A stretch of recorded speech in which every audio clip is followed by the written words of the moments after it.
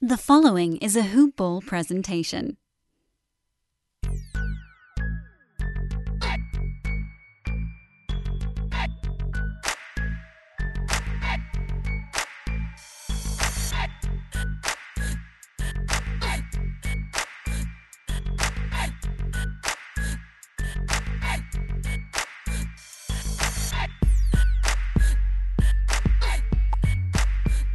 My name is Lawrence Brooks, and you're listening to the Hoop Ball Mavericks podcast. Ever since I started this podcast, people have been asking me for betting tips. I always get asked, who you got, Lakers or Clippers, Brady or Mahomes? And I'll tell you what I tell them.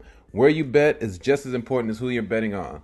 That's why I tell them to bet with MyBookie. MyBookie's rep is rock solid, and they've got the best odds, contests, and promotions in the business. They're the only place I trust to handle my NBA-related bets.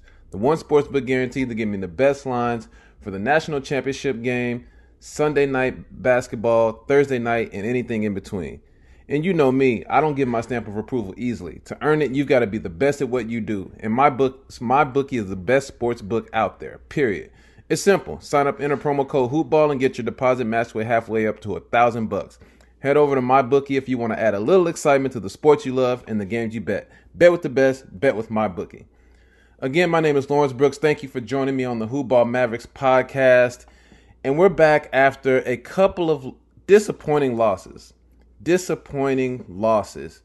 And they can't all be winners. Things will happen. But these were two very winnable games. Last time we spoke was prior to the weekend where they faced off against the Spurs yesterday. And then they turned around today on a Monday night. And they played against a really tough Philadelphia 76ers team. But before I get into these games, I have to speak to a little something more overall, I should say, because we'll talk about just kind of what I saw in the games, kind of what the numbers suggest, and just break down what I feel. But before I do that, I just want to talk about Luka and Porzingis for a minute. We know Luka is a 22-year-old basketball superstar. Porzingis is a 25-year-old basketball star, all-star. One thing we have to keep in mind with a season like this, with a team like the Mavericks, and just the overall ebbs and flows of the wins and losses that are coming, this team is being led by two relatively young guys. And when you get young guys that are leading a basketball team, you're going to deal with inconsistency. And that's a lot of what the Mavericks have shown this season, is just inconsistency. They've been one of the better teams in the NBA. And as a matter of fact, as it stands right now, they have the 10th best record in the NBA. So this team is performing well ahead of schedule, considering the roster makeup that they have. They only have two guys that are all-star level. Everyone else are complementary players, with the exception of a couple of guys having really good years as complementary pieces. But when you have guys at this age, you're going to have days where Luka's a little more emotional than usual, or they don't bring the energy as much as they should, or you get guys like Porzingis who's a little annoyed by his attempts on any given night. Maybe he's not getting as many looks as he would like. So when these guys are losing some of these games, we have to keep in mind that they're a relatively young basketball team being guided by two young players, and the coaching staff can only do so much. Attitude reflects leadership, and just the leadership, knowing how you can be at a 22-year-old guy, 25-year-old guy, that still has their own life. They're still learning the rigors of the NBA. They're still learning how to win on a consistent basis, winning the games you should win, taking care of business on a nightly basis, and just having a veteran-type approach to every game is tough. And that's a learned skill over time. So with that being said, we're dealing with a Mavericks team that has lost to the Spurs, a very winnable game. Then they turn around and lose to the Philadelphia 76ers, who maybe most would say that they should have lost to. But if you go back a couple of games, they also lost to the Houston Rockets. And so two of the losses that they have in the last three are the teams that they should have beat. And for several different reasons, they did not. And I think some of that is due to, I don't want to say immaturity, because I don't think that Luka Doncic and Porzingis are immature. I just think they are developing and coming into their own as leaders of a basketball team that is trying to win on a nightly basis. They're still trying to learn how to win on a nightly basis as individuals. They know how to get their numbers, but they're learning how to bring a team along with them and how to demand certain things and when to demand certain things, and carrying a level or a standard of winning on a nightly basis that just comes with learning the league and learning the game and maturing as an individual in the NBA. So I just wanted to say that because that's what we need. That's what we should keep in perspective when we're watching the Mavericks play. They are a young basketball team led by two young guys. Now, speaking of the Spurs last night, the one thing that jumps out to me in this game is the fact that they just didn't shoot the three ball very well. And for a team that shoots the three ball a lot, I mean, they're fifth in the league in attempts, but they're hovering around the middle of the pack in terms of percentage. I think they're at around 36% and 17th in the league. But last night against the Spurs, or yesterday, I should say, yesterday afternoon against the Spurs, they were 13 of 42 at 31%. Just not going to cut it for a team that shoots as many threes. It's almost half of their attempts being shot from the three-point line. And you know they say live by the three, die by the three, but more so than anything, if you're a team that is going to shoot a ton of threes, you just have to make a ton of threes. If that's going to be the focal point of your offense, and that's just something they didn't do last night. They came out and they had a slow start. You still got big games from their two stars. So Porzingis ended the game with 31 points, 15 rebounds, 2 blocks. Luka ended up with 29 points, 7 assists. He did have 5 turnovers, which you don't like. But nonetheless, he still had a pretty efficient game. He was only 2 of 8 from the three-point line at 25%. That's not going to get it done, but he's been pretty lights out from the three. And just in general, that is the overall theme of this game. Is they did not shoot the three ball well. And so both teams exchanged leads and both teams made runs on each other. And the Mavericks actually went into the fourth quarter with a lead, but the Spurs went on an 11-2 run, pulled the game to tie it up again. And here we go. So this game was hanging in the balance. And when you get into, and so when it comes down to a final possession, it goes to DeMar DeRozan. Now, most would say that they should probably double. I say that they should have doubled him to get the ball out of his hands. You have to make someone else score. He literally brought the ball up court himself. They set a screen and roll. He came off the screen and roll, got to a sweet spot for a 20-foot jump shot that was fairly contested, but for a guy who routinely makes mid-range jump shots, it really didn't matter. And he had it rolling. He had 27 in the second half. So that was just poor execution. You know, they come into the post game. Rick Carlisle said, he basically tried to have the teams back. Me paraphrasing, saying, we spoke about what we should do in the timeout, and that's on me. Maybe we should double him. But for me, I felt that was just him trying to take the onus on himself and not putting it on the team in terms of what they were supposed to do. I don't know what the call was. I don't know what the execution was supposed to be. But it just seemed like a poor idea to let him go one-on-one and live with the results. You got to get the ball out of his hands. It's just that simple. It's point blank period. That simple. Get the ball out of DeMar DeRozan's hand, especially as he had it rolling. If he's having an off night, maybe you take that gamble. But for a guy who was cooking, you just can't do that. It's just not a good idea. And so after they tied the game up, that was it. He brought it down, scored. The ball dropped through the net with 0.5 left, and they lost the game. Very winnable game. Should have won the game, but they did not. They got another big performance from Porzingis, and I feel like on some of his big games, they end up losing. And then you fall into tonight where now it's on a back-to-back, and he's not playing, but you still need wins because let's be clear, the Mavericks are in 7th place. They're in the play-in game right now. They're 29 and 24. Now they're 2 games back of the Trailblazers, and they're still in the bottom half of the playoff bracket. So every night is a must-win, as I continue to say. So then you roll into tonight's game.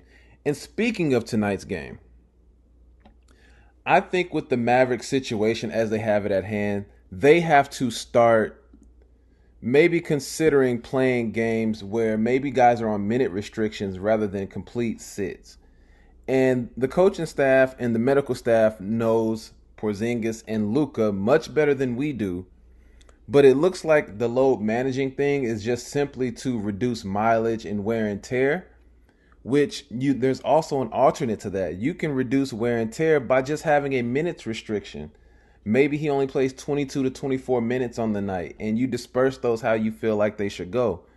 But for a team that's scraping and scrapping to stay in the playoff hunt, it just seems they're already in bad position, and they're putting themselves in worse position when they're load managing and guys aren't playing. And then you're playing a team like the 76ers, who is just a really tough opponent, and you need all hands on deck. So we get into tonight's game, which I knew was going to be tough coming in. But the thing about it is, you know that they have a lot of length.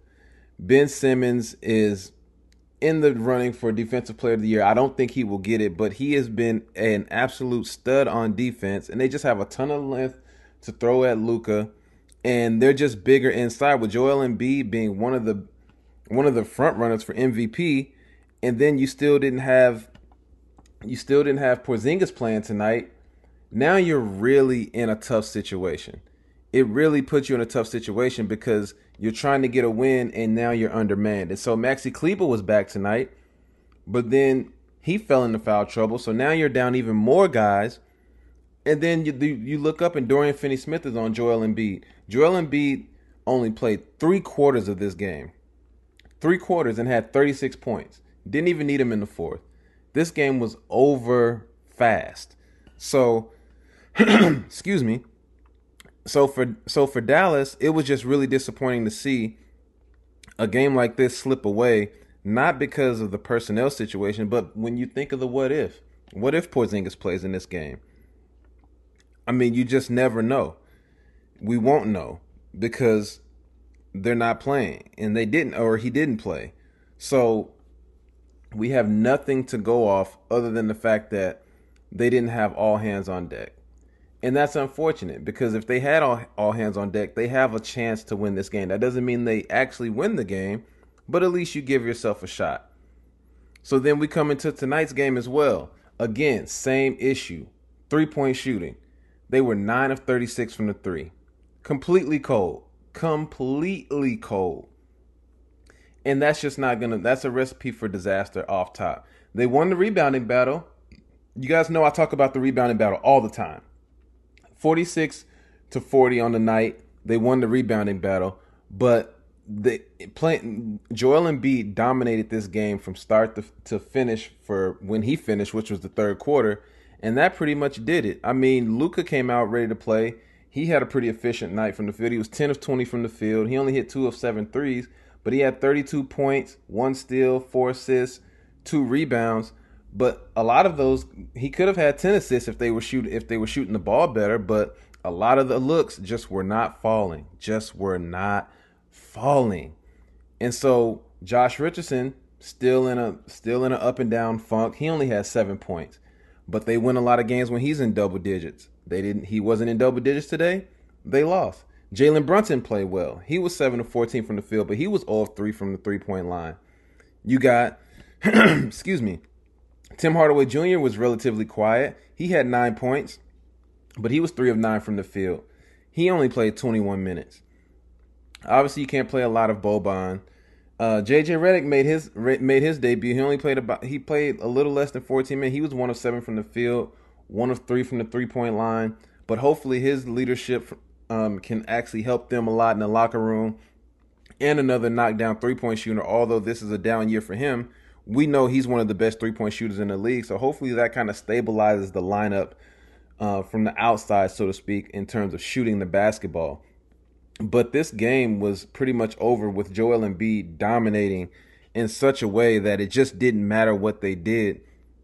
But you just can't have a team that's predicated on the 3-point shot shooting 25% from three.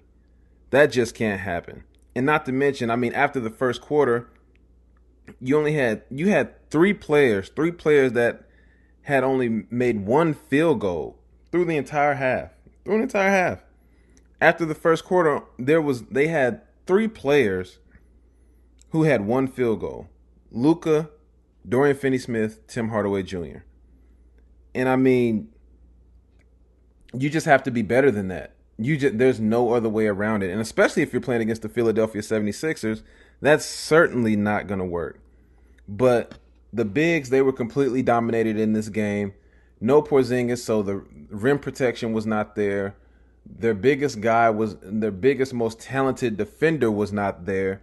And that was just green light for Joel Embiid to completely take over this game and crush any opportunity that the Mavericks had, because he dictated pace. The tempo of the game was in his favor. He got extremely comfortable. He got everything he wanted. And they made more threes than Dallas. They were 12 of 31 from the three, with going 38%. Dallas was 9 of 36.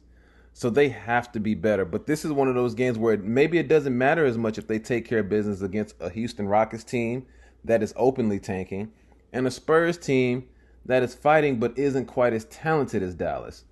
So this loss just stings more because it just adds to the fact that they should have won their previous couple of games. So now thankfully they're still in 7th place, and they're only 2 games back of the 6th place spot.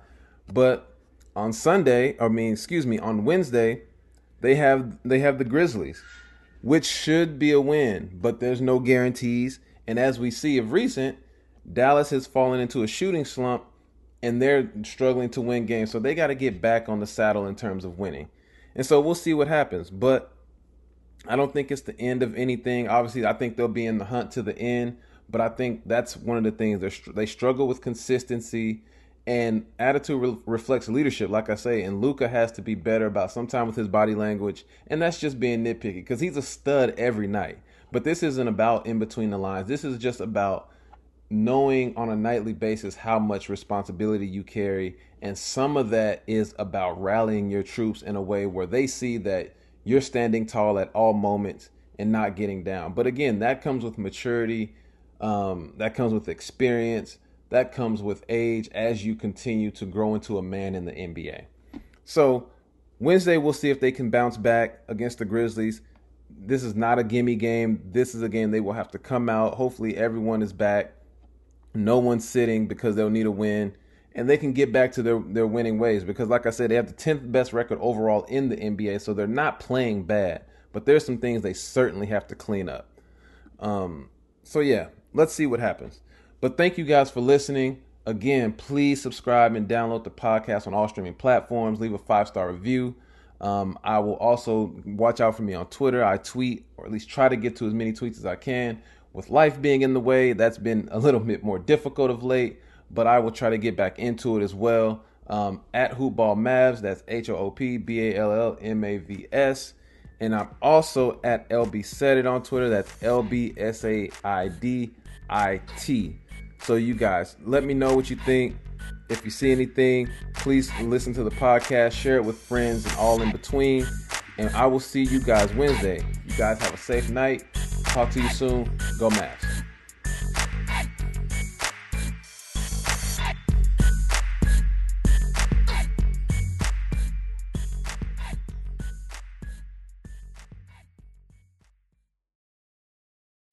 This has been a Hoop Ball presentation.